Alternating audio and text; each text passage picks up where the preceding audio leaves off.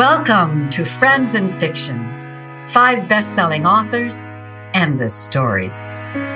Novelists Mary Kay Andrews, Kristin Harmel, Christy Woodson Harvey, Patty Callahan Henry, and Mary Alice Monroe are 5 longtime friends with more than 80 published books to their credit. In 2020, they created Friends in Fiction to provide author interviews and fascinating insider talk about publishing and writing, and to highlight independent bookstores. These friends discuss the books they've written, the books they're reading now, and the art of storytelling. If you love books and you're curious about the writing world, you're in the right place. Hi, everyone. Welcome to our weekly Wednesday evening show where we explore the world behind your favorite books. We are so glad you're here. I'm Kristin Harmel. I'm Christy Woodson Harvey. I'm Patty Callahan Henry. And I'm Mary Alice. Oh, that's for the blooper tape. I'm Mary Kay Andrews. What? And this is Friends in Fiction, a handful of New York Times best-selling authors with identity crises in its process. Endless stories, all to support independent booksellers. Tonight, you'll meet Darren Kagan and Paula Ferris, and possibly Mary Alice Monroe Andrews. I don't know. But Darren and Paula, 2 women you may feel like you already know, because chances are they've been on your television more times than you can count. Darren used to be the main anchor on CNN, where she worked for 12 years. And Paula was on The View and Good Morning America Weekend and continues to be a correspondent for ABC News. Both have books out now, and both have found new and perhaps surprising roads to joy where they least expected to. We'll talk to both women about their careers and about their books, Darren's Hope Possible and Paula's Called Out. And we'll also speak to them about finding joy in the journey. But first, we want to share something with you that we are starting to do a bit differently. If you've tuned in before, you might know that we have a featured bookstore of the week every week since our very first episode in April of 2020. Well, from now on, we'll be asking our guests to tell you about their favorite stores. And from time to time, we'll highlight our own favorite indies. But each week, instead of offering you 10% off at the store of the week, we will be updating our own bookshop.org shop, where you'll get a built-in discount on most books and where a portion of your purchase will go to help independent bookstores nationwide. And of course, we encourage you to support your own local stores too. It is so important to shop local wherever you are, because bookstores are such a vital part of our communities across the nation and across the world. So if you have a bookstore in your area, make sure to support them so that their doors can stay open. Absolutely. And, let's be honest, all of us shop at big stores too. We love it when Target and Walmart and Costco stock our books. And we're thrilled that you can grab a novel at the same time you're picking up your milk and eggs. And ordering online is easy. We do it. We just ask that when you're thinking about how to spend your money in a way that does some good, you keep your local bookstores in mind too. Because when you shop there, when you shop local, even if it costs a few dollars more, your money is going straight back into your community. Well, speaking of buying books at all these fabulous bookstores, we have a special treat for you this evening. It is time to tell you about our guests, Darren Kagan and Paula Ferris.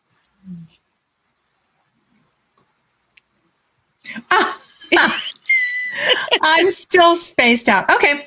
Well, Darren was an anchor on CNN for 12 years. During her time at CNN, she reported on presidential elections, traveled to Africa with musician Bono. Is it Bono or Bono? I never know.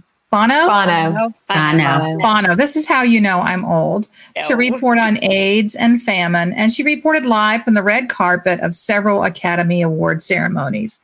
She is one of only a few national news anchors who were live on the air during the morning of September 11, 2001. That's incredible. After leaving the network in 2006, she launched DarrenKagan.com, which if you haven't been to, you must, which focuses on uplifting and positive news, and extended her content to documentaries, radio, and books. She has given a TED Talk about how to watch the news and get inspired, and she has also contributed to CBS Sunday Morning. Darren's PBS film, Breaking the Curse, won the 2008 Gracie Award for Outstanding Documentary. She also recently released a book, Hope Possible, a network news anchor's thoughts on losing her job, finding love, a new career, and my dog. Always my dog, which we'll be talking to her about tonight. Darren lives in Georgia with her husband, and she has 2 young adult daughters. Now, Paula Faris spent over 2 decades in broadcast journalism, including 9 years at ABC News, where she co-anchored Good Morning America Weekend, co-hosted The View, and launched Journeys of Faith with Paula Faris. The Emmy Award-winning journalist has reported on everything from politics to entertainment to sports, and she's interviewed high-profile people such as Joe Biden, i.e. the president. You're on it tonight, I've heard girl. of him. I've heard of him. Yeah. On it. Tom Hanks, i.e. Forrest Gump, and Hillary Clinton. Paula recently released her first book, Called Out: Why I Traded 2 Dream Jobs for a Life of True Calling, which explores the events that led her to make a change in her career and allowed her to discover who she was outside of her work. She also hosts the Paula Faris Faith and Calling podcast. Paula is a graduate of Cedarville University in Cedarville, Ohio, and currently lives in South Carolina with her husband, John, and their 3 kids.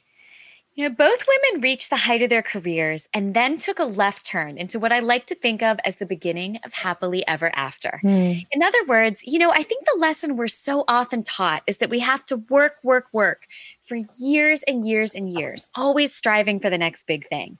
But both Darren and Paula said enough. They stepped off the merry-go-round. They took control of their destinies, and they found incredible ways to bring good into both their own lives and into the world at large. So, Sean, can you bring Darren and Paula on, please? Hi, ladies. Hi, ladies. Hey, ladies. Welcome. It's so wonderful to have the 2 of you here. So good to be with you. It's great to be with you. And Darren, apparently we're not that far apart from one another. You're in Georgia and I'm in South Carolina. So we probably should have done this together tonight, but we're just now realizing that. So that's asking for a future girl date, I think. I love that. Yes. Rain check. Right. Wait, hello.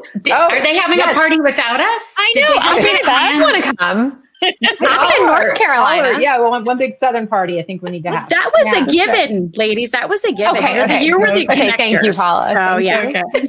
Phew. How they were running off together. Goodness. Okay. So, ladies, we're going to talk about your amazing books in just a moment. But first, we want to start off and start talking about the 20th anniversary of September 11th, which is only 3 days from now. 20 years. Yeah. Wow. Because the 2 of you were both working as journalists on that fateful day in 2001. Darren, Kristen's essay this week for Parade Magazine was actually about your journey. Did you read it? I did. So whenever I read moving. such a beautiful piece, I read things like that and I go, oh, I want to be her. I'm like, Oh, that is I am me. her. I want to feel like what it should feel like to get that grand experience. So thank you, friends. It was so moving. I've read it a couple of times. So for me, that day, I remember, everybody has that memory, right? I would just dropped off my 2 oldest at elementary school, and I was at the gym. And most people listening to this don't believe that, but I was at the gym. I know this is shocking news, but it was 20 years ago. Okay. And I was with my 3-year-old who is now 23. And I saw this second plane hit live on the gym's TV over the screen. And everything in that room stopped. Everyone stood stock still. Nobody knew what to say. It was this really eerie silence. And I ran total mother's instinct. And I grabbed my 3-year-old from the little nursery and went to my friend Susan's house. I was in Atlanta at the time to watch the news. And we stayed there all day, horrified and knowing, I kept saying, this is a before and after in our lives. This is a before and after. It is. And it ended up being very true. It was a before and after. So Darren, can you tell us a bit about what you remember from that morning 20 years ago? So when the first plane hit, Paula knows how this works. This was like 15 minutes before my co-anchor, Leon Harris, and I were about to go on the air. So we were in the makeup room, which is where nice little news anchors go right before they go on the air. And one of the producers popped in and said, hey, this thing's happening in New York. Turn up the volume on the monitors in here. I think you need to watch. And at that point, if we can dial back our memories, when that first plane hit, I don't think it was within the thought of any of us that was anything possibly more than like a private plane, a small private plane that an went accident. a long way. Yes, certainly an accident. And then Leah and I sat down, the first anchors moved out, and we were interviewing aviation experts. I mean, you just kind of go, CNN is made for this kind of breaking news. And so there's just kind of a thing that you do, and they call on experts and you interview them while there is a live feed of what's going on. So we were on the air interviewing this aviation expert when we watched the second plane go into that second tower, which was the point, I believe, where the world shifted, where we realized this was something different, bigger, and the world was never really the same. That's right. You're absolutely right. You know, I remember I was at home writing in a little backyard hut that was my office at the time. And my memory is hazy about how I found out. But I know that I stopped working and I was glued to the television the rest of the morning. I called my husband at work because that was my instinct. Even though I knew it had happened in New York and then DC, my instinct was to call my husband to make sure he was okay. And, you know, it was one of those days when I missed my old life as a newspaper reporter of being part of a breaking news story. And, you know, in our after show tonight, we're going to be expanding a little bit more on our personal memories. And we're going to bring you our managing director, Meg Walker. And she's going to share her story because she was pregnant with her daughter, Grace. And she was commuting in by train from New Jersey to Lower Manhattan when the first plane hit. And you are going to want to stick around for the rest of that harrowing tale. But now, Paula, tell us about your experience. You were working at a TV station in Dayton at the time. Is that correct? I actually, ladies, this is really interesting because this was such a pivotal moment for me personally and professionally. Pivotal just culturally. We all, as you said, Patty, we all remember exactly where we were. I was also working out in Dayton, Ohio, newly married. We were married about a year. I was working in radio sales at the time. So I got a degree in broadcast communications. I emphasized in television production. I'd been out of school about 4 years. I really felt this burning to get back into television news. I had interned. I had most of my experience. That's really where my heart was, but I allowed my fears to paralyze me. And I still remember watching the coverage. I watched NBC all day, and I was so gripped by the coverage that I told my husband, I said, this is it. This is the moment where I need to get back into television news. So I quit my job. Like a couple of days later, I was making, as a 25-year-old, I was making probably $50,000 at the time. And radio sales, you guys, I was crushing it. But I had this burning desire. I had to stop out. I couldn't run away from it any longer, this dream. I had to really press into my fear. So I quit my job and I handed my resume out to all of the local television stations in Dayton, Ohio. I substitute taught for a while just to pay the bills before I got a job. And I got hired to be a production assistant, making $7 an hour at the dual affiliate station in Dayton, Ohio. So I started down here, but because I knew how to shoot and edit and produce and write, because that was my background, I was able to, I presented the news director probably about 4 months after I was there. I said, hey, I put this tape together. Can you just take a look at it? I wasn't expecting for him to put me on the air because I was just a lowly PA. But he liked what he saw. He knew that I could what we call one-man band in the business, so we can do all of it. And he put me on the air, and that's really, but 9/11 for me, yes, culturally, you know, it's a moment that's so pivotal. But for me, that was the moment I decided to press into my fear and go for this thing on my heart. That is amazing. Incredible. Paula and Mary Kay, as a former newspaper reporter, you actually are talking about something that's kind of like their not the dirty little secret, but the thing that we don't really talk about as journalists in public. And that is on the big day, that is where you want to be. Yes. So it's this dichotomy of this is horrible, right? But get out of my way because it's my story. The fire bell is going off.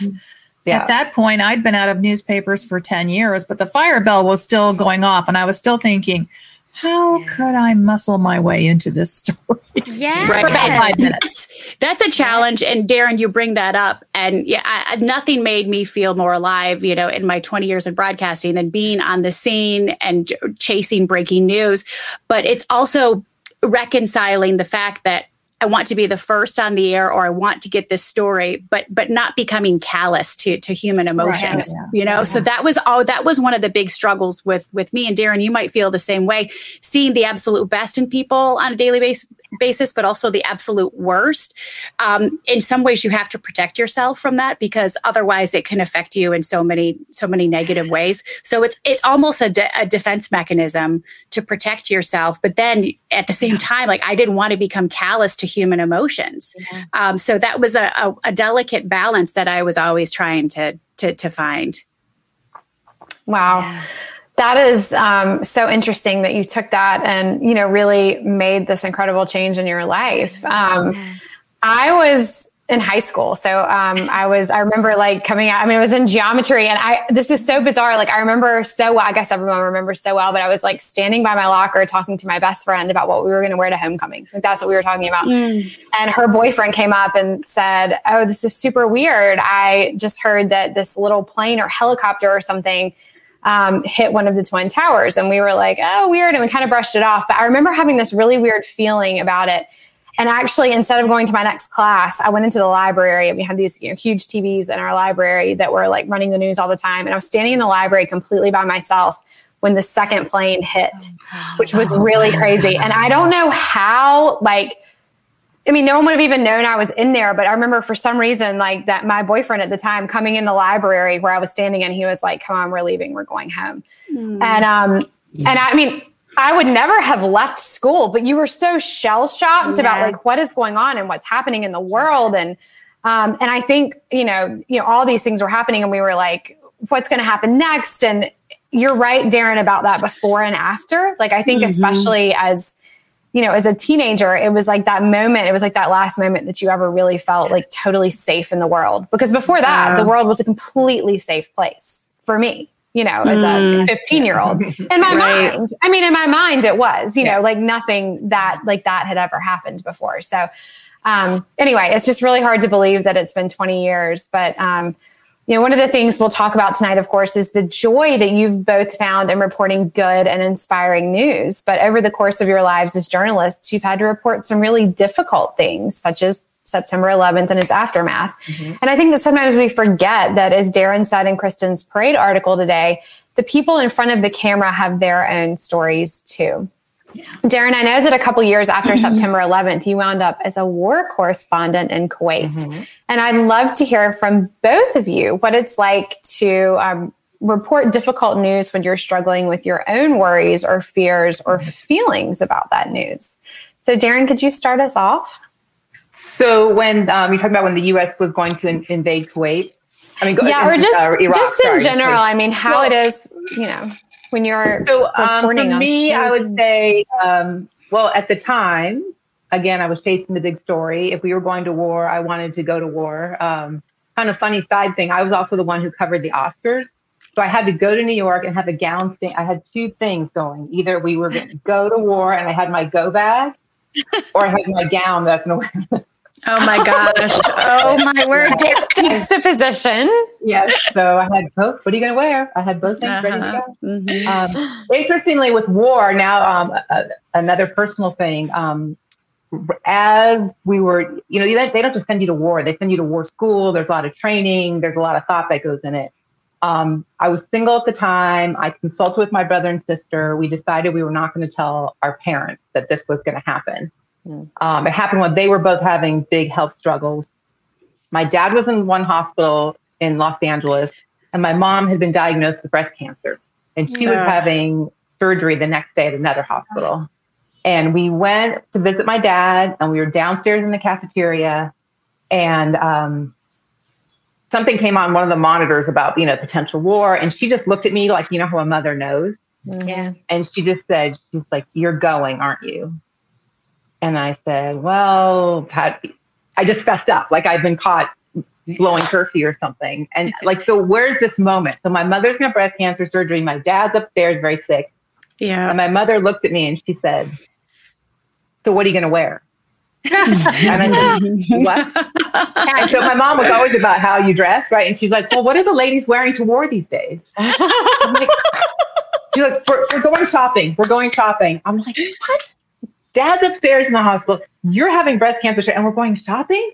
Mm-hmm. And she looked at me and she said, "I can't control what happens to him, and I can't control what happens in my surgery. But I'll be damned if I'm not going to control how my kid looks on international TV." Oh my gosh. Wow. So that's what we did. We went shopping. It was always about what you were going to wear. So that's my memory of that was what was important at that moment. Yes, totally. Yeah. Totally. So Paula, what about you? I mean, what's it like to report that difficult news while you're juggling your own feelings? I think that the stories that were hardest for me to report on, Newtown. I distinctly remember doing this interview for 2020 and Nightline and Good Morning America, and I had to fly to I believe it was North Carolina to interview these parents whose daughter had been brutally murdered by the husband.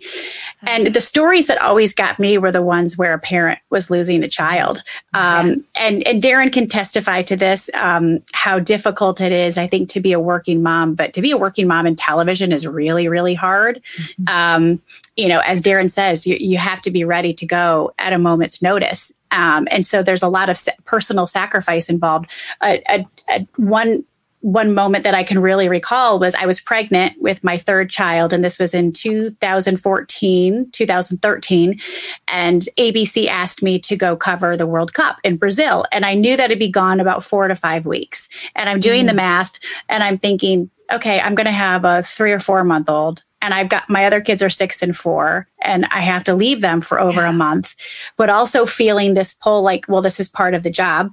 I don't want somebody else to take my job. So it was that the hard part for me was trying to do my job and also at the same time reconciling that I have a young family. So what I ended up doing is I said, I'll go, but I want to take my newborn with me because I was nursing him, So here I am flying. I used to have these pictures. I left my older two back with my husband, which is really hard to be away from your kids for, over 4 weeks.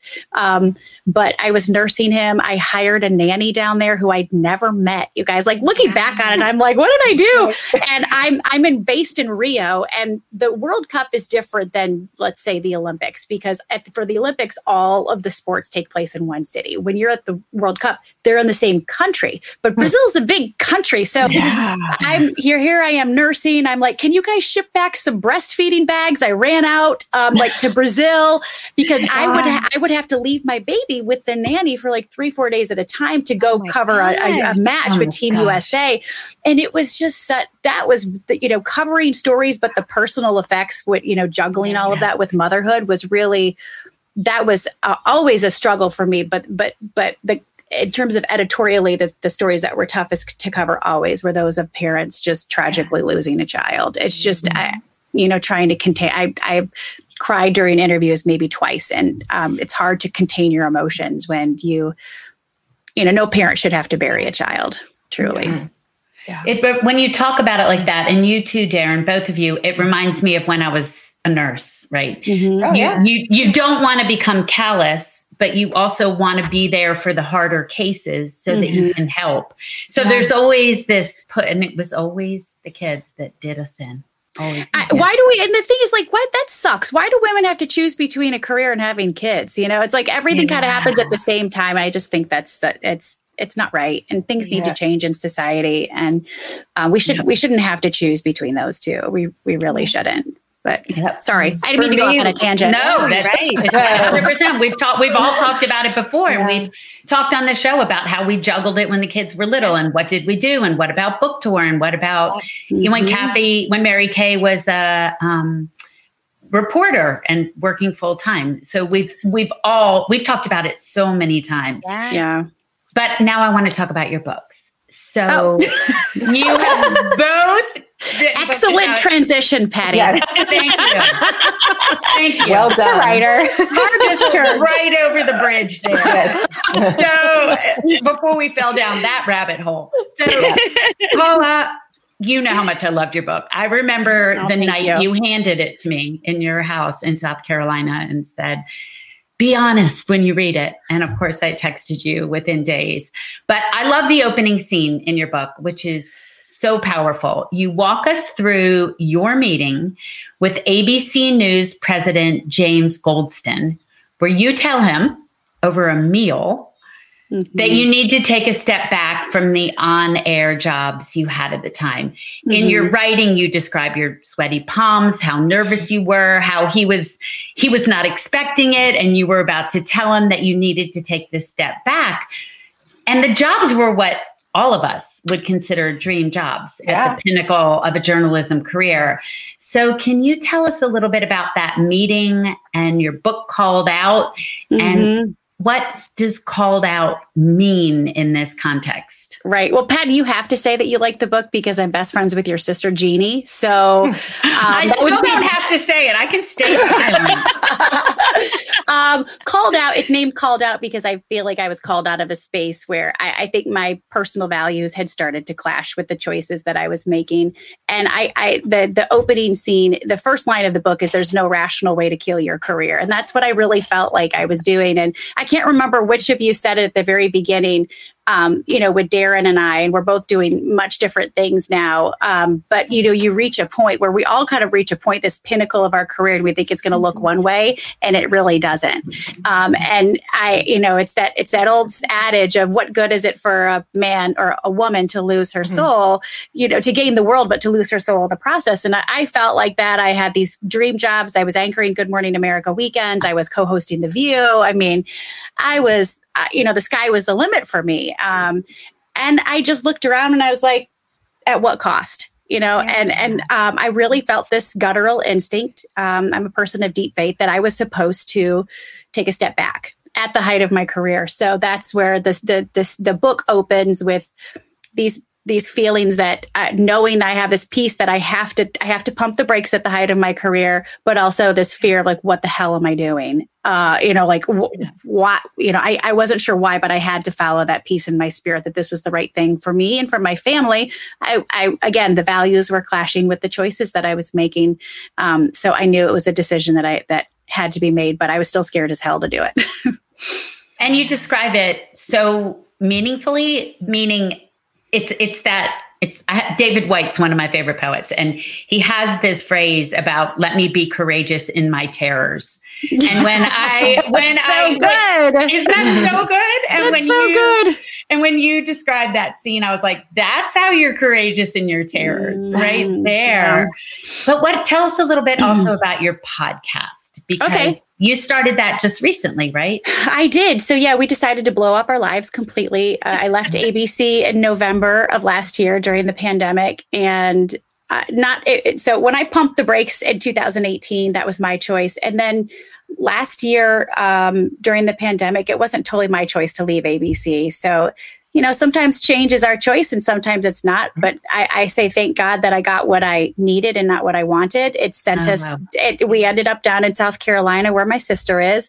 And we are just exploring new seasons, new chapters. I had an opportunity that was presented to me to do a podcast, and this is my podcast studio. It's really fancy, ladies. But this is where I record podcasts. It's called the Faith and Calling Podcast, Paula Ferris Faith and Calling Podcast. And I talk to people about what they're called to do, who they're called to be. And, but it was crazy. Again, going back to that piece that back in 2018, that piece in my spirit, I knew I had to pump the brakes. The same thing happened when we came down for what we thought would be a couple of weeks in March of 2020 to South Carolina to visit my sister, and my husband and I just had this piece we were supposed to stay. And we were like, wait, why? Like, and we had nothing, no financial safety net. We didn't know why we were supposed to stay here, but we just had that peace. And we stepped into that moment. We stepped into that space of fear and terror and courage. And as you said, courage and terror. And the doors just started opening once we did. And one of those opportunities was the podcast. And what's really beautiful about it is it's allowed me, to be a mom first, to be able to take my kids to school. I've never been able to do that. I mean, we let go of our nanny last summer. I remember the day we did it. I said, kids, mommy's going to have to figure out how to mom on her own. And so I've been like momming without a safety net.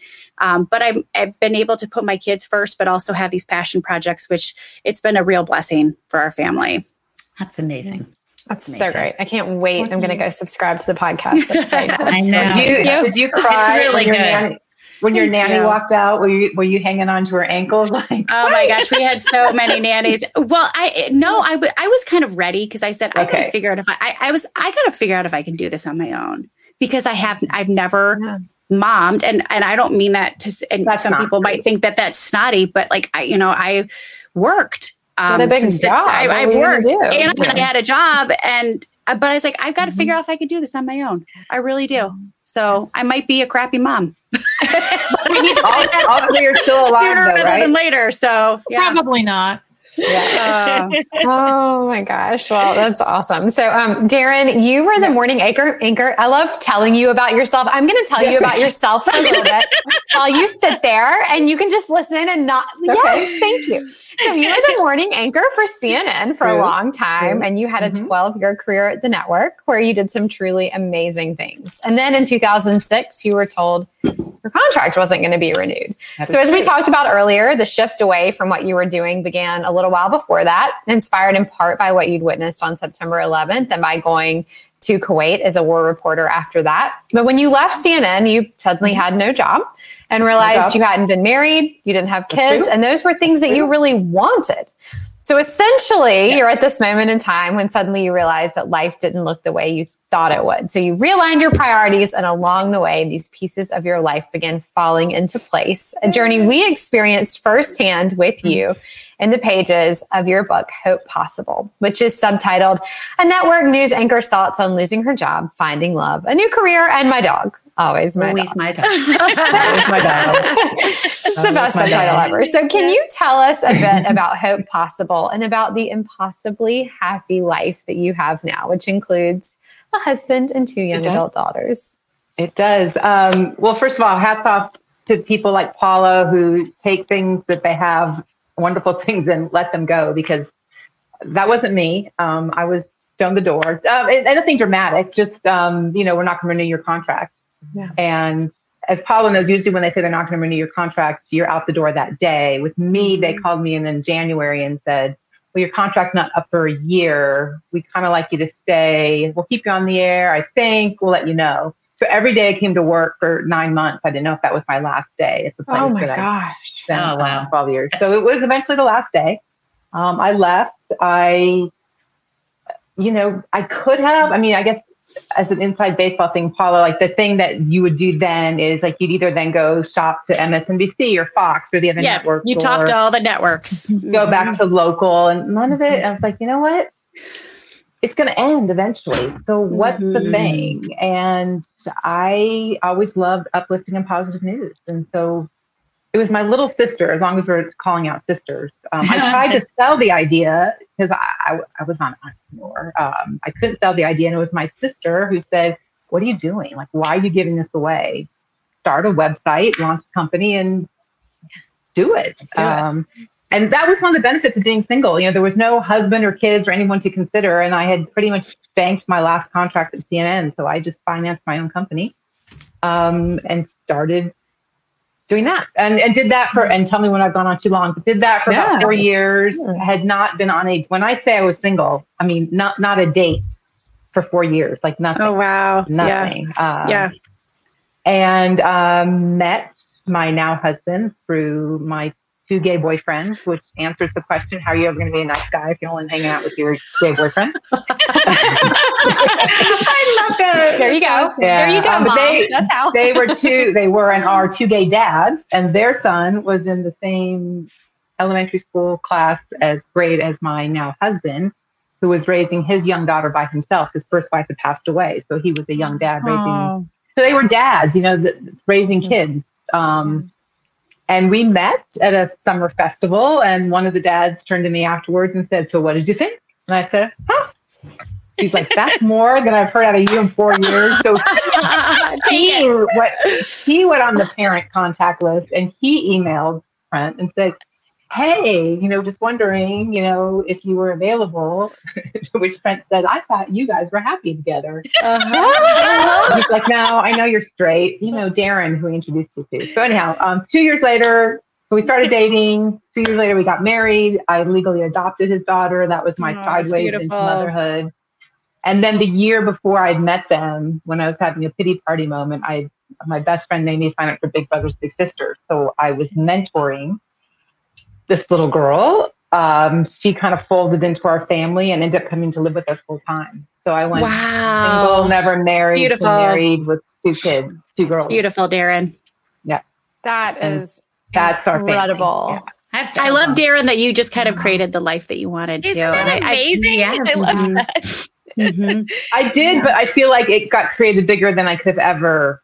It's so much bigger and better. The guy I got is so much bigger and better than anybody ever dated. The daughters I have, I'm completely convinced these were the daughters I was meant to raise. Yeah, there was no urge that I had to have a biological child. We all kind of were like on this 4-way journey to each other. It's beautiful.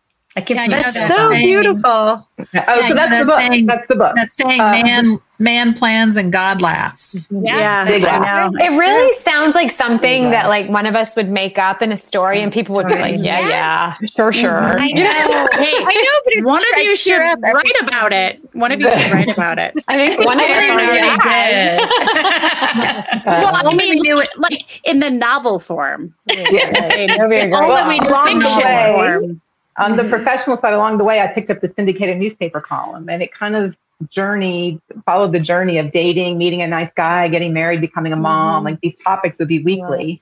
Along the way, I decided I wanted to be like you guys and become a fiction writer. So I spent 2 years working on a novel. That was so bad. My book agent cried. He said, "I love you, but I can't submit this. This is so bad." And so I cyber-stalked Kristen and made friends with her. That's how we became friends. Like, will you be my friend? Like, we get my book coach, and she's so nice and so encouraging and gave great tips, and it connected me with an editor, and still it was bad. And so I'm trying on this novel thing. The new husband's like, "What are we doing? We're working on a novel that's not selling." And meanwhile, every week I get these emails from these people about my column.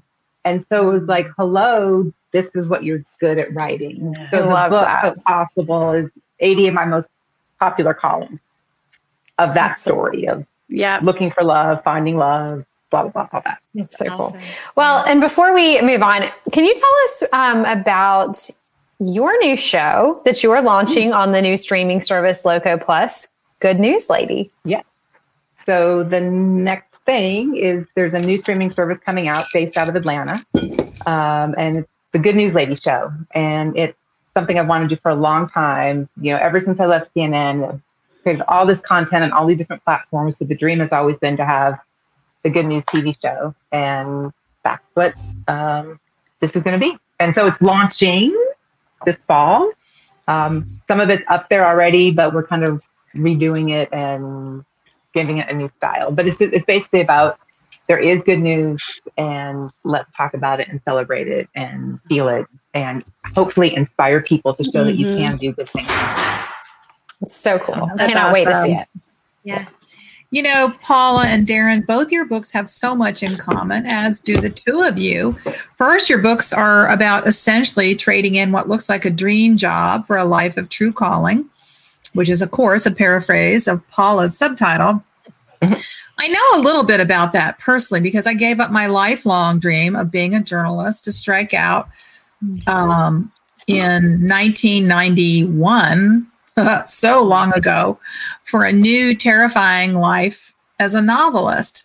What a mistake. What were you thinking? Ended okay. How's that working out for you? How's that going? You know, I should have listened to my managing editor at the time who told me I would never be a writer. But that's another story. Oh my gosh. We all have one of those in our lives, don't we? It's always a man. It's always a man in a short sleeve shirt. Anyway, this is not about me.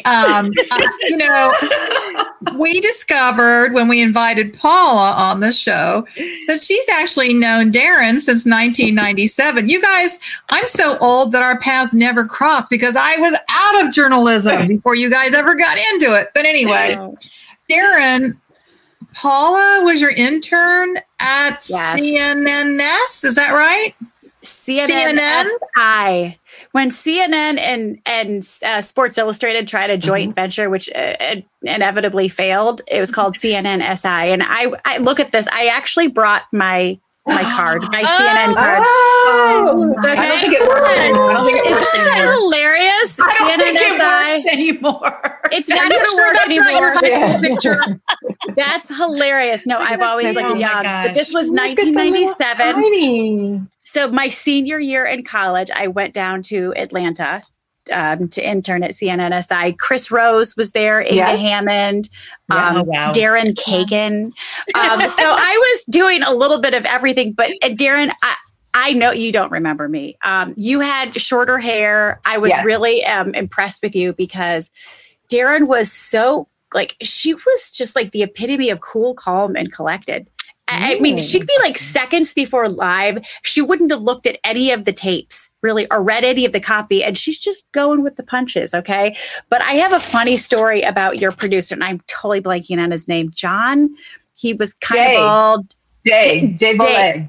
Okay, yes. So anyway, so back in the day, before we had like now when you edit, it's all it's all digital. It's non-linear. Right. But back in the day, you had tape to tape, so you're editing and splicing tape. And so my friend and I, my peer and I, we are tasked with editing tape, editing the highlights for Darren. And this is just standard at the end of the highlight. Let's say that, you know, you've got 5 highlights on there. You always want to pad the tape out so that it doesn't go to black on the air. And we didn't pad it out enough. And we went to black on the air. And I remember he was so pissed at us in the control room.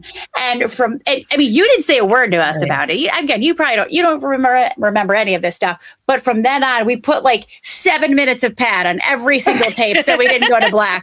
But yeah, those were the days where you had to slice and dice your tape. But I was so impressed with Darren, you guys. She was just, I mean, like, I've been around anchors and reporters for a very long time. And she's got to be one of the calmest and coolest and most collected that I've been around. I was just really taken with her. So, that's so sweet. And here you go. Yeah, this is what I looked like. I was a little chubbier. I put on the senior 16. Yeah, so, you literally look like a middle schooler in that photo. I lived in Buckhead at the time. I lived in Buckhead during the internship. I tried sushi for the first time in Buckhead. Wow. I edited tapes that went to black at CNNSI. I mean, there you go. That's where. So, Darren, really, you're responsible for everything I've ever done. So, thank you. But you never made that mistake again, right? I never made the mistake again, ever. And that's the thing. Like, that's why I say, like, mistakes. Like, the greatest successes come from your failures. You know. Yeah. So. Good point. Absolutely. I got to CNN. I was a local news reporter, but I reinvented myself as a sports anchor, which is a long story, but that's how I got into CNN. So I had done that for a few years, and that's at the end of it, because it was at the end of 97 I switched over to news. And I'll share like one of my horrifying moments. So not too long, and I was paired with Bill Hemmer, and Bill, who's on Fox now. Yeah. And it was early in the news part of, being a news anchor, and I got a story and I read, and it was about Kosovo. And I said Kosovo.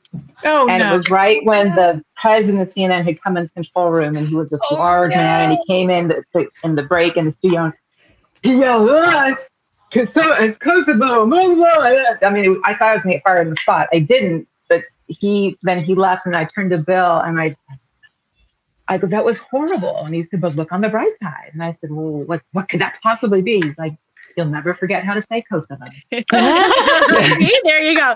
Bill Hepburn he's such a nice guy. Like he's a great colleague. Yeah. He's somebody that it's rare to find colleagues that have your back, that aren't stabbing you in the back at the same time. Yeah. So Bill's one of those. He's a good I love the stories about how you had to learn on the job how to pivot. But I wonder if both of you ladies would offer some advice to our viewers out there. You guys have done this. You ladies have done this about taking control of your own destinies and finding a truer path to joy. So what, besides how to pronounce Kosovo, have you learned that you can pass along to them? And Bono. Bono. That's right. Oh, Bono. Darren, I'm so jealous. That's my one dream interview that I've not conducted. I love Bono. Okay, so Darren, we'll start with you. Yeah. What's the nugget about pivoting and finding your true path to joy, besides finding a hot guy? Yeah. I didn't even have hot on the list. That was like an extra. Like, wow, okay. So it can be bigger than you dream. Yeah. He might be listening too. I hope he is. Biggest thing is the biggest power any of us have is you have the power to choose to be the kind of person you want to be. It's good. And so you can't choose what happens to you, but you get to choose grace, which I'm sure Paula talks about and carries as a value. You get to choose grace and gratitude. Mm-hmm. And when you do that, Wayne Dyer had a saying, when you change the way you look at things, the things you look at change. And that is literally on a podcast that I listened to this morning. That was supposed to be in my life today. That's so crazy. That's awesome. And that's the truth. You get to decide what your story is. Mm-hmm. Paula's story could be that she could tell a huge victimhood story about her end of ABC. And it was barely a blip. There's nothing victimhood about it because that's not how she sees her story. Yeah. And I could tell you a story how my life was not realized because I never had a biological child. That's not my story. My story is I have the two most amazing daughters because I have the exact children I was meant to raise. That's so I get to choose that story. Everybody gets to choose their own story and who they want to be. Yeah, that's good. How about you, Paula? I think just kind of playing off of what Darren just said, you can create the life that you want in many ways. My big message is that I don't have to do one thing for the rest of my life, but I had to first realize that my worth and value and calling weren't just tied up into a job, but it had to start with me realizing that my worth and value are from who I am, not what I do. And then giving myself the permission to try new things and to make mistakes and to be scared, to do it scared. I'm launching a company. I haven't talked about it. I'm launching a company end of the year, and it's going to be focused on working moms. And for so long, it's something that's been in my heart for about 8 years, but for so long, I tried to dissuade myself from going for it because for a myriad of reasons, I was busy. I was comfortable in my job. Also, I was scared that other people would see me in a different capacity and would I see myself in a new capacity. And I'm like, you know what? I don't have to do one thing. If this is on my heart, I'm going to take who I'm uniquely created to be, take those talents and gifts into this space and do that as best as I can and steward it. And it's okay to be scared. I say I have a piece about it and I'm scared about it, but those aren't mutually exclusive. So fear is normal. It really is. And change is normal. And you don't have to do one thing for the rest of your life. Give yourself permission to try new things. That's such a good point. That was 7 things. Sorry. I just reduce it down to one. I feel like I need to get off of here and go do stuff. I know. It feels motivated. Yeah, exactly. Well, awesome. Ladies, just speaking of doing new things, you've both excelled so much at bringing good news to the world, which we kind of touched on a little bit earlier. Mm-hmm. And I think especially because people will be tuning in in a lot this week to the news coverage of the 20th anniversary of 9/11. There will be the sadness and the sad stories, but I think there will be some focus on the good stories too. The heroes, the children who've done something to honor a lost parent, the family members who are doing things to remember. I think there's a lot of heartwarming stories that come out of that sort of thing also. Right. Quickly, because I know we're kind of starting to run up against time now. Can you talk, both of you, a little bit about why it's so important to share good news and why this is a mission of yours, both of you? Paula, do you want to start? Sure. I just think it's important to not just tell people what you're against, but to tell people what you're for. And I think at the end of the day, when you just peel back the layers, there's so much more that unites us than divides us, and just focusing on that. And it's really, I think it may have been Darren that said this earlier. It's really just a paradigm shift, and choosing. I mean, joy and gratitude is a choice. But I'm big. I'm an Enneagram 8. If you guys are all into that, but I have a strong wing 9 where I like to bring everybody to the table. Let's talk about it. Let's hash it out. But then let's make peace at the end. But I just think it's in this climate, we need joy and we need good news more than ever. And we need to know that there is so much more that unites us than divides us at the end of the day. So true. And how about you, Darren? You're the good news lady. I mean, that's I think of you and I think of good, positive, uplifting stories. Why is that so important to you? It's important. I'm not anti-news. Oh, there goes the hot husband and the dog. Hi, hot husband and hot dog. He promised me he would take care of the dog for this hour. I don't want to say that I'm anti-news. I'm not anti-news. I think it is so important to be informed. I just think it's also important to be inspired. That's why my whole TED Talk is about how to watch the news and get inspired. I think if you watch and get informed with the mission of getting inspired and the mission of what can I do, that gives you a natural boundary of, okay, that's enough. I've found out what I need to go do. And I've met and seen people that have shown me what's possible. That's great. And I think they're both really important. It's kind of like the main course and the dessert. Yeah. That's good, Darren. That's great advice from both of you. Well, you guys have definitely, I think, inspired everyone, including myself, to, change your life and live better and all of those amazing things. Christy, you don't do enough. Christy, more. Come on, faster, harder. Christy's a slacker. Is that what I heard, right? Did I hear? Oh my God. 27 hours in a day, right? No. Yeah. But you guys also, you've brought so much joy to the world, but you're also amazing writers. And we have so many writers out there in our audience and us. This is really our selfish time. We want to ask you for a writing tip. So is there any advice that you would give someone who is looking into, breaking into what you guys have done? Darren, do you want to start us off? Well, if you want to be like me, don't write fiction, because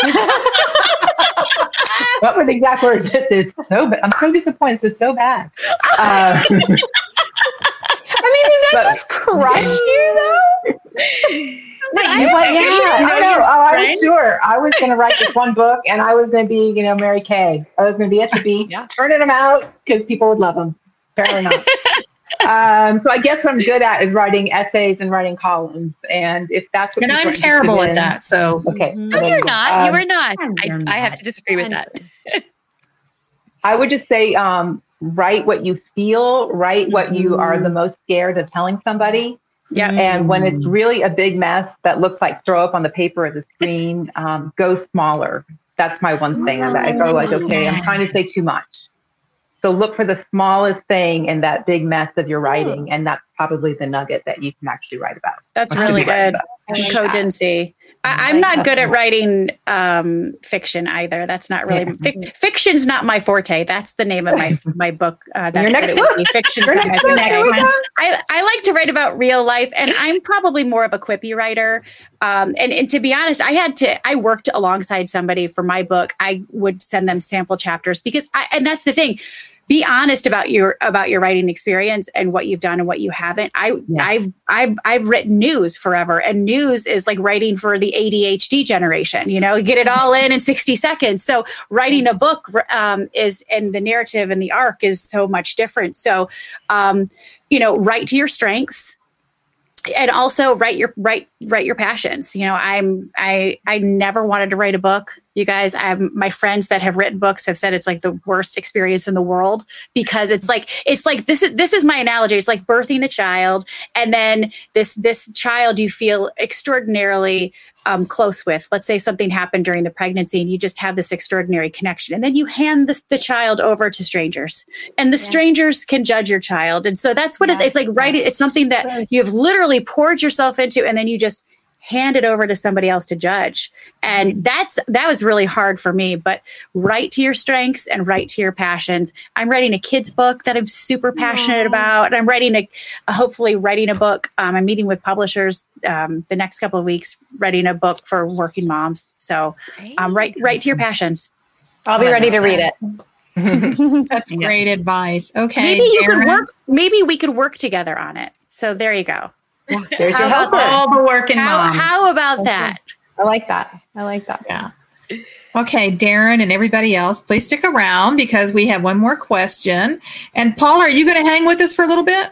I can. I've got 5 minutes. I'm actually hosting the Called Out Book Club. I released the paperback edition of this book, and it's got a discussion guide in it. So I'm taking readers through the 6-week discussion guide for 6 weeks, and this is week 2, and we're doing that at 8:30. So yes, I've got. You guys can hop over there after we finish. I know you can hop over there. It's going to be on my Instagram page. Yeah. So if Paula disappears, just know that it wasn't us. We didn't do something wrong. Wasn't us.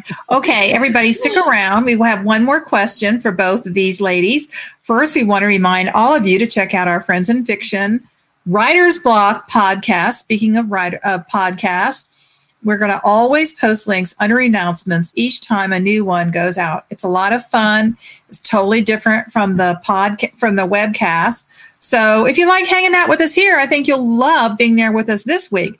Every Friday, this past week, our guy, Ron Block, and Kristen talked to S.A. Cosby about his new novel, Razorblade Tears, which is tearing up the New York Times bestseller list. It was a big feature about him in this past Sunday's New York Times. And also this week, we'll have a brand new episode. Christy, Patty, and Ron chatted with Andrea Katz and Christy Barrett about their popular Facebook reading groups. And speaking of reading groups, if you're not hanging out with us yet in the Friends in Fiction Official Book Club, you are missing out. This group, which is separate from us and is run by our friends Lisa Harrison and Brenda Gardner, is now almost 9,000 members strong. On September 20th, Patty will be joining to discuss her novel, The Bookshop at Water's End. And next week, join us right here, same time, same place, to meet our guest, the one everybody's talking about this summer, Emily Henry, the author of the wildly popular novel Beach Read and People We Meet on Vacation.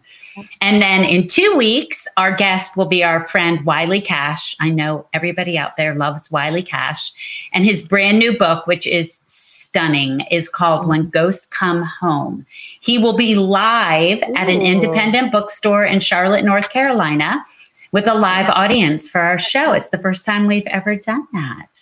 Nice. So if you're ever wondering about our schedule, it is always on our Friends in Fiction website. It's always in our newsletter, which you can sign up for through a link on our website. And I know that we've barely talked about this. You guys probably don't know, but Patty and Mary Kay and I all have winter books coming out and are partnering with Nantucket Books to do a Winter Wonderland subscription box. We were going to do 600 and they all sold out. So we added 50 more. The new little free gift is not a coffee mug. It's a really cute tote with this custom logo that we had made. And these fun hot chocolate spoons. And there are only about 10 of those left. So if you were wanting a subscription box, I just heard from Tim, we've got like 10. So if you want a subscription box, get on it because there are 10 left. So, and hang tight because in just a few minutes, we're going to be announcing this week's merch star on our after show. Cool. That's right. Okay. Now for the last question, the one that we love to ask. Darren and Paula. I'm going to go with Paula first, just in case she has to fade on us. Yeah. Paula, what what about the history? What was your writing life? What were the values around reading and writing in your childhood? Were your families readers or writers? My mom was a big reader. I always gravitated towards Nancy Drew, any sort of mystery novel. And that's what I like. When I think about, like, when I read today, I have to have I just have to have a page turner, some sort of thriller. My favorite book that I've read in the last 2 years was The Silent Patient. I think I ignored my entire family for 24 hours and read it. So, but that's what I gravitate towards. I mean, I like to read other genres, but thriller, mystery, that's me. So It's awesome. And Darren, what about you? What were the values about reading and writing in your childhood? I would say it was by example. My mom was a big reader. She always had a book. So I think that's where I kind of fell in love with reading. And then the reading and writing stuff always came more easily to me than the math and the science. And still a reader today. I think my genre I love, my favorite are anything multi-generational. Sweeping. I don't know what I love immigrant stories. And I guess, I don't know if you asked this, but I am a tablet reader now, not a book reader, which is why my book, Really? I can't read on a tablet.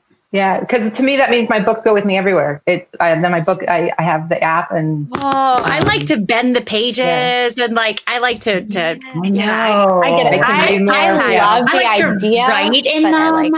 Yes, exactly. Harder to do on a tablet. That's true. Yeah. All right. So to all of you out there, we encourage you to grab Darren's Hope Possible and Paula's Called Out, especially this week when we need to be reminded of the power of good news and our own potential to find a truer path in our own lives. So thank you, ladies, so much for joining us tonight. So nice to have you. Wow, and y'all were amazing. And we're so grateful that that you both opened up. I feel like we both you both had so many valuable, wonderful things to say, and we're really grateful for that. So fun. This will be to be continued when Darren and I plan our get together. Exactly, which we're invited to, right? I love that. That is it. If we find out that y'all got together without us. Yeah, there's going to be trouble. Yeah. Darren, let's just not tell them. We just can't. Nothing on social media. Nothing on social media. Post it or we will know. All right, ladies. Awesome. Thank you so much. Thank you so much. Have a good night. Bye, everybody. Bye. Thank you. All right, everybody out there, we will see you all in a minute for the after show. You'll want to stick around for this one, as we'll be sharing our own memories of September 11th. And Meg, our dear friend and managing director, who was in Lower Manhattan that day, will be sharing her memories too. We would love to also hear your memories in the comments. We often go back and read them after the show. We love hearing when you share your thoughts with us too. So don't forget to come back next week, same time, same place, as we talk with Emily Henry, the author of one of the hottest books of the summer. And good night, everybody. We will see you in the after show in 30 seconds. Night. Hey. Wow. Hey, ladies. What a show. It really was. They Yeah. were so introspective, and they just both had so many valuable, meaningful things to say.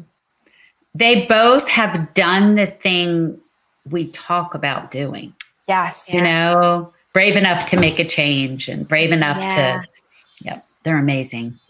Yeah. I saw something this week. Somebody wrote on something I posted on Instagram that said, "Leap and the net will appear." And That's one of my both of them. Oh, I love that. I hadn't heard that before, but now it's my favorite. I heard it in a Jason Mraz song for the first time, and I loved it. I never heard it until then. It's a Joseph Campbell thing. Yeah, It's about the hero's journey and about mythology and about following your bliss. And yes, sorry, I didn't mean Jason Mraz made it up. We just went bad. It just keeps. And guess what? He might not have even been the original. It just. He's probably originally a Bugs Bunny thing. I was really It's something really absurd, and we're quoting it. I love it. Okay, so we have a lot to get to in the after show, because I really do want to have Meg come on and talk to us about September 11th. But quickly before we do that, Christy, do you want to announce our merch star? Yes. So if you guys do not know, we have some really fun Friends and Fiction merchandise. I was going to wear my t-shirt tonight, but I felt like this was like sort of a serious show, so maybe I wouldn't. But we have t-shirts and these adorable wine sippies. We're actually sold out of coffee tumblers right now, but we have some new merch releasing really, really soon that you guys are going to be excited about. But so every week for the next few weeks, we are going to be picking a merch star of the week. This week's merch star is winning a copy of Mary Kay Andrews' The Santa Suit. So Sean, can you show our picture of our merch star? Yay! Susie Baldwin, our merch star of the week. So thank you, Susie, for being such a big supporter of the show. I know she looks so good, and I like her necklace with the pearl in it. So pretty. Her view is amazing. Yeah. But anyway, so thank you to all of you who have supported us and worn our merch and shout out the show. We love you guys. And Susie, if you want to get me your address, I'll get you your special prize. I think you emailed me, but you can put your pictures in our Facebook group. You can email them to me. You can DM me. I'm getting them all over the place. So thank you guys for all of your support. This is awesome. Well, congratulations, Susie. That's awesome. And she's such a great Susie's supporter a frequent poster, so that's great. She is so supportive. I'm happy She comes for her. comes to a lot of our events too, which is nice. Yeah, she's great. Okay. Sean, would you like to bring Meg on? Would you mind doing that? Hi, Meg. Meg. Fast. Good to see you. Well, Meg, we know we talked a little bit about our stories, although I realized I didn't write it into the script for me to talk about mine. So I'm just being secretive about my 9/11 story, apparently. But Meg, can you tell us a little bit about your memories of September 11th? Sure. Before I start, though, Patty, you just said that you're so proud of Darren and Paula for their reinvention stories. I mean, every one of you guys has done the same exact thing. Yeah. I mean, none of you started out your careers as best-selling authors. So, anyway. Thanks. Well, I think that's why it's so inspiring, Meg. Like when they're talking about it, we're all going back in our heads to those moments where we said, I'm going to try this. I'm going to do this. Right. And it's scary. And then you hear them talking about it and you're thinking, whoa, that really was this like dive in the deep end without a swimming lesson kind of thing. So they're really inspiring. So you did it, Meg. You did it. I mean, you reinvented yourself and your career and went out on your own. And lemons into lemonade thing. Yeah. And we get to drink all the lemonade. Lemonade. Thanks, Meg. It's true. It's true. So, Meg, did you want to tell us what you remember from September 11th? I was reading your story today on Facebook, and I just had tears in my eyes thinking about it. It's still so raw, it dawned on me before when it hits me every year because my daughter will be 20 in 8 weeks, and so when everyone's like, "Oh, can you believe it's been 10 years? Can you believe it's been 20 years?" Really? Yeah. You know, I believe it absolutely because I have a marker on my calendar of exactly, when it impacted my life personally. But so yeah, I mean, I was pregnant, very pregnant with Grace at the time, and taking the train I lived in Summit, New Jersey, and I was taking the train to Lower Manhattan. I worked at Penguin, and so that was on the corner of Houston and Hudson. So after everything happened, that Houston Street was the demarcation line where you weren't allowed to go back into the city below Houston Street. So our offices were closed for a couple of weeks after that. But so yeah, I mean, I had been taking a little easy on myself because it wasn't the easiest pregnancy in the world, and I was super swollen and just a hot mess. I had one pair of shoes that fit me. It was not pretty. And I was late to work. And so I was on the train looking, I took the train from Summit to Hoboken, and then in Hoboken took the path and then got out of Christopher Street and walked a few blocks down. That was my daily commute. And I looked out the window and there weren't that many people on the train because we were like the late goers. We were the lazy bums. And there was smoke pouring out of one of the towers. So that shows you it was, after 8:46. And so we were all like, what do you think that is? Just talking amongst each other. We all started calling whoever we could. So I called Dave. He was home. He worked from home. And I said, you need to turn on the TV, something's happening. There's smoke pouring out of one of the towers of the Trade Center. And so he's standing in our living room on the phone with me, watching as I'm watching out the window of the train. And right that second, the other tower got hit as we're both like watching it live. Mm-hmm. Yeah. And so he says, when that train pulls into Hoboken, I don't know what the hell's going on. You need to come home. Like, just get on the train and come back. Chills. So this is exactly what Paula and Darren were saying. Like, you just didn't know what it was at the time. And you thought, I've been to work in weird situations before. I've been to work in blizzards and power failures. And, it's not like me to not show up for my people, for my boss, for my employees. So I was like, no, I'm going to go. I'm just going to go and we'll see what this is. I'm sure it's just some freak thing. And so I got to Hoboken and I got on the PATH train and the doors closed. And I thought to myself, like, oh my God, I think I just made the biggest mistake of my life. Because who knows what's happening in the city and how am I going to get back out?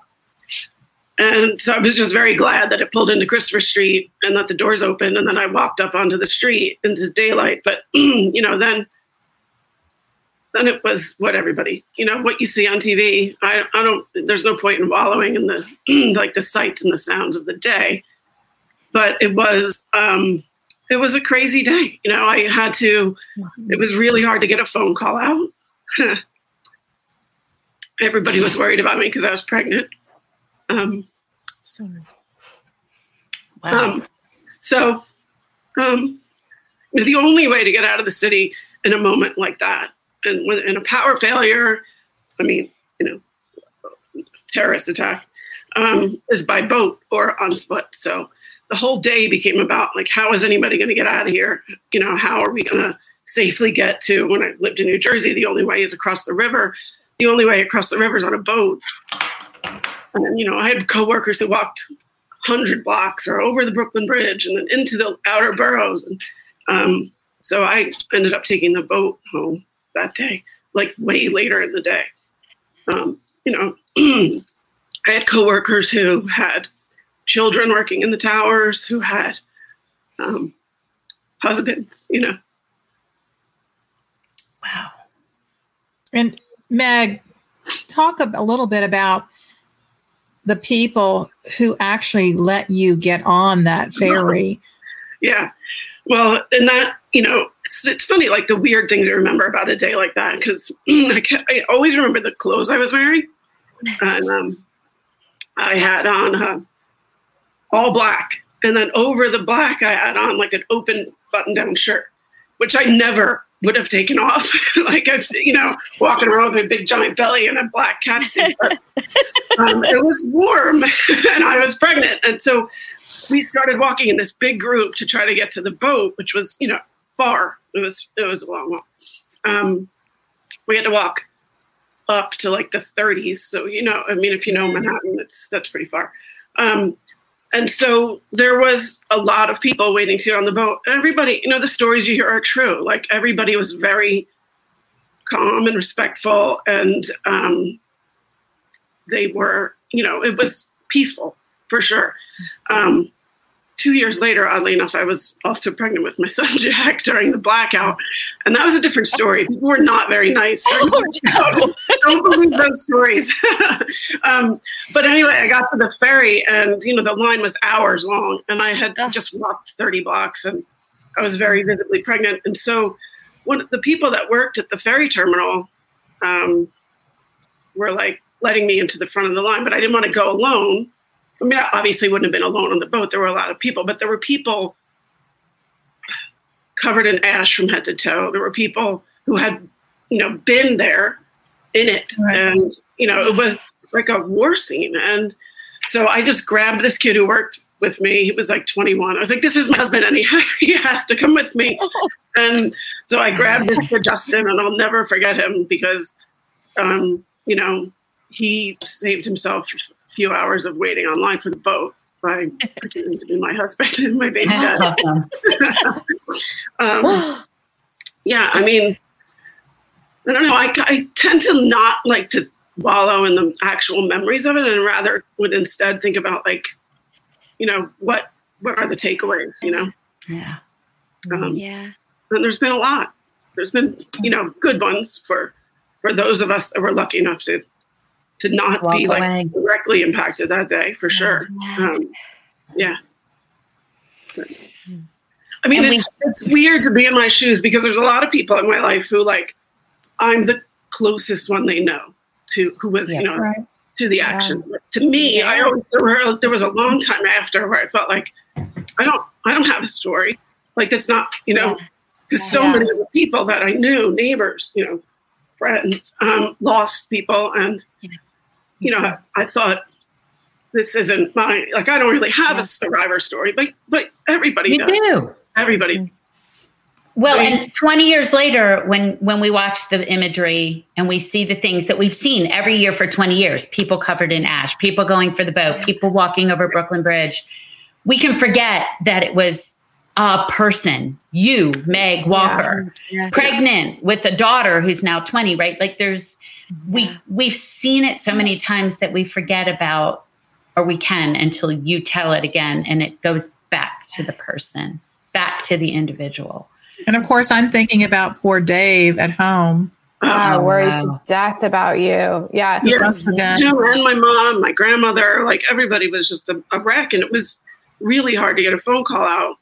Yes, so there was a lot of time that stretched out of where no one knew anything, and so that part was not great. I mean, that was the best reunion ever because I walked to the train from our house in Summit, and he knew at that point that I was what train I was on. So he walked across the park to meet me. And it was like lovers across a cornfield. You just couldn't, I couldn't wait to get back to my people. And then, just the survivor's guilt type of stuff of like all people that didn't have that. And to look at the parking deck at our train station, all the cars that were left. And day, those cars were still there, and every car has a story, you're absolutely right. Yeah. And then, weeks, like I said, because our offices were closed, and this was there was no real ability to work remotely then. And so the world kind of stopped, and we just became obsessed with the news. But, I was going to like pre-K, what are the breathing classes that you take when you're pregnant? Lamaze. And I'm like, I said to Dave, like, every day you'd watch the news and you'd cry, and then you'd open the paper and you'd cry. And I said, like, I just started to be worried about, like, what does grief do to a pregnancy, And then, you start thinking, like, what is this world that I'm bringing this kid into? Yeah. So there was so much heaviness,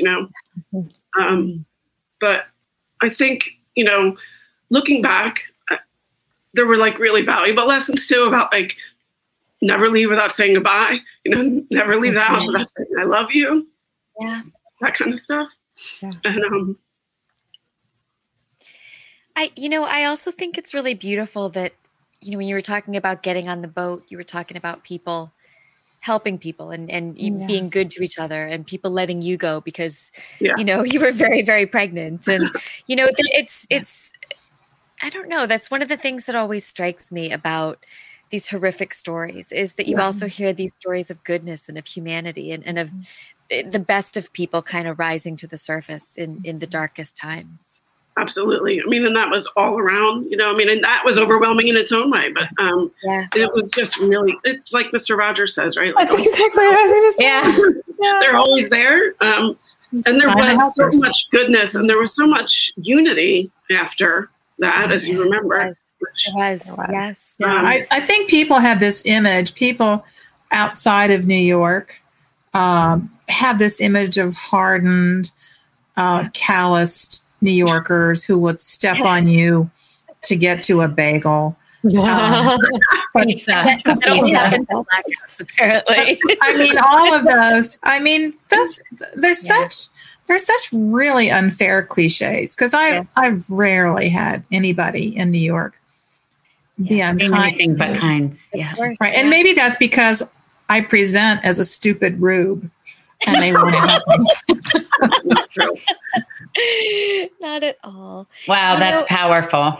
It's interesting because I think another stereotype we have is of the French, right? Like you think of definitely, yeah. French people, being insulting to American tourists. It's not a stereotype I've ever experienced, but that's a stereotype. Yeah.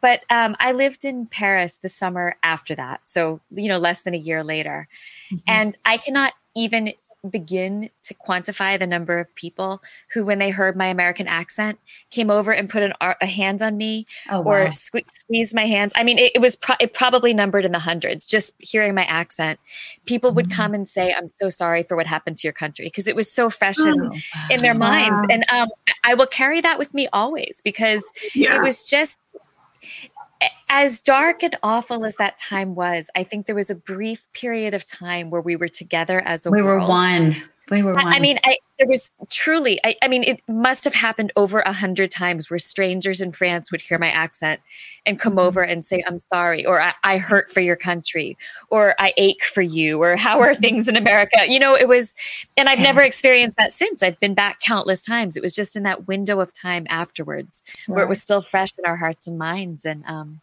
know, that really meant something. That's awesome. Yeah. That's really interesting.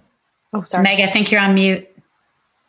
My dogs are barking. So I think in the years since, I would struggle at on the anniversary and stuff. And what's the right way to, what's the right thing to say? What's the right thing to do?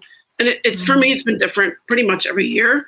But I used to really resent the never forget all that. And I felt like everyone who wasn't in it would say these, what felt old, like cliches, cliche. And I was like, if you were there, you could never possibly forget. But I honestly softened on that over the years, because I feel like you have to show people some grace.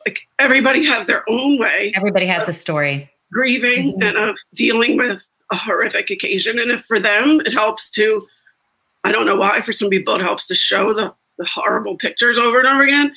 I just will choose not to look at them. I won't get mad at that anymore. I'm just going to choose not to look at that. But everybody's got their own story to tell and their own piece of it. And so, I had friends who I was with a day, who I worked with a day, who are like, I don't go on social media on 9/11.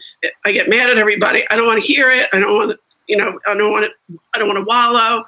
And I think, some years that's what you need to do. Some days that's what you need to do. Some people, that's what they need to do. So just have a little mercy and a little compassion. They want to do, yeah. You know what's interesting about that? Oh, sorry. Go ahead. Move. I was just going to ask Meg if it's a coincidence that the daughter you were pregnant with is named Grace. Aww. I just love that name, but I never made that connection. But she was the calmest baby too, which I think was just such a blessing, because I feel like she came out of the womb just smiling and zen in the Buddha pose.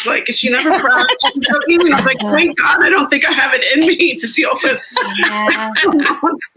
The Buddha pose. None of my children came out that way. Not one. Not one. I wasn't willing to try it a fourth time. No way.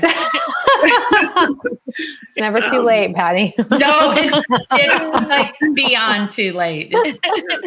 Maybe I know I posted about this, but my son just got a dog. So I have a grand dog, and it is a super zen puppy. I loved that post when you were like, people have posted about their grand dog. I'm like, whatever. But I have a zen grand dog. Does that count? Yeah. Meg, thank you for sharing that. That is so powerful. That was beautiful. Really I've read bits and pieces of it that you've written about, but to hear you narrate it, whoa. Yeah. Just like a gut punch. Incredible. Yeah. I think it helps people to hear some of that. And another thing I was had very mixed feelings about the 9/11 museum and memorial, not the memorial, but the museum. And I swore I'd never go. I don't need to go. I lived through it. I don't want to see that until my kids were in middle school.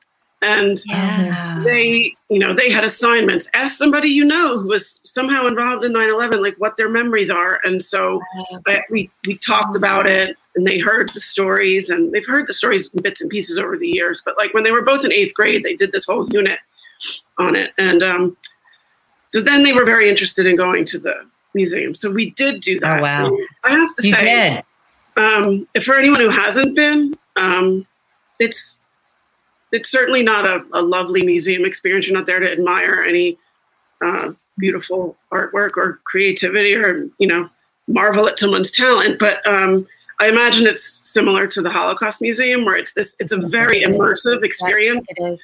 And having lived through that day, I can tell you they bring it back, whether you want this or not, fair warning. I mean, they bring it fully back to life. Wow.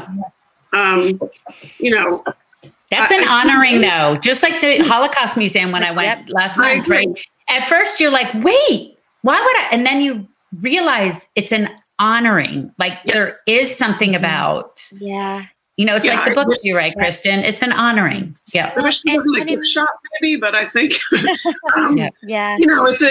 it's an important thing to see. I think if you want to, and if you're interested in it, it's very well done. And with the four of my family went, and I think do something very happy afterwards. Like we took a walk over the Brooklyn Bridge on a beautiful sunny day and got pizza in Brooklyn. Try to cleanse your mind after. But it is. I'm not mad at the museum anymore. I think. I'm not mad at the museum anymore. I think it's an important thing for the future too, because now we have a whole generation of young adults coming who have no memory of that. You know what I mean? Who were either too young or weren't born, So that's why I always thought that museums for them. It's not for people who may have been through it. And then, but then, to go with my kids and have them ask me questions about it and be able to answer it. It was a valuable experience. It really was. And so, I mean, I think whatever people want to do, whether they want to go or not go, or whether they want to tattoo "Never Forget" on their arm, or post ugly pictures, like whatever it gets you through the day, I respect it. Like to each his own, kind of a thing. Oh, woof. All right, ladies. Well, what a powerful evening. Meg, I'm so glad you came on and shared that. That was just, what an inspiring show tonight. I mean, just. It was. I'm going to be watching that again. I was going to say, I'm going to rewatch it for sure. It was awesome. Yeah, I find it fascinating to hear the stories from behind the camera, because you watch sometimes these, covering Newtown from 9/11 or any of it, like, you're human, and to think how that. And they have kids. Right. When I was working for People, I covered. Do you remember the Terri Schiavo story? She was. Yes. She was on life support that her parents wanted to keep her on, and her husband wanted to take her off. Yep. And I was reporting that story for People, and you're supposed to stay detached, right? But it was something that like a lot of cameras were on. And the day that they came out to announce in a press conference in front of the hospital that the court had ruled against the parents and they were taking her off of life support, I burst into tears. I mean, like I had just gotten so invested myself in the story, which you're not supposed to do. Which was all fine that I burst into tears, except that I burst into tears on national television. And so I immediately got a call from my editor saying, could you at least try to appear impartial? I'm like, wow. So it's hard. It's hard when because as a journalist, I'd be bad at it. Obviously. That was not my strong suit. Meg, you're Irish. We can't help it. No, nothing we can do about it. And then we turn all red, and our faces get all red. Oh, I get blotchy. I get blotchy. And it's not pretty. I've never been able to cry pretty. No, I'm the worst crier, and like the most obvious crier too. If I had been a subtle crier, nobody would have noticed. But it was like, I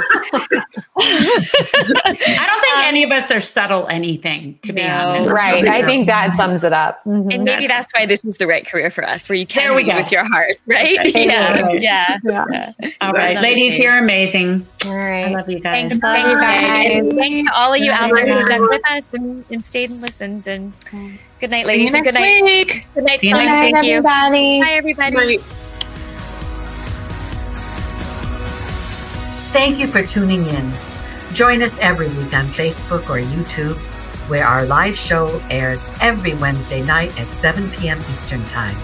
And please subscribe to our podcast and follow us on Instagram. We're so glad you're here.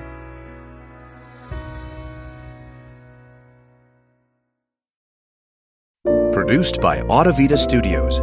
Connect your voice to the world.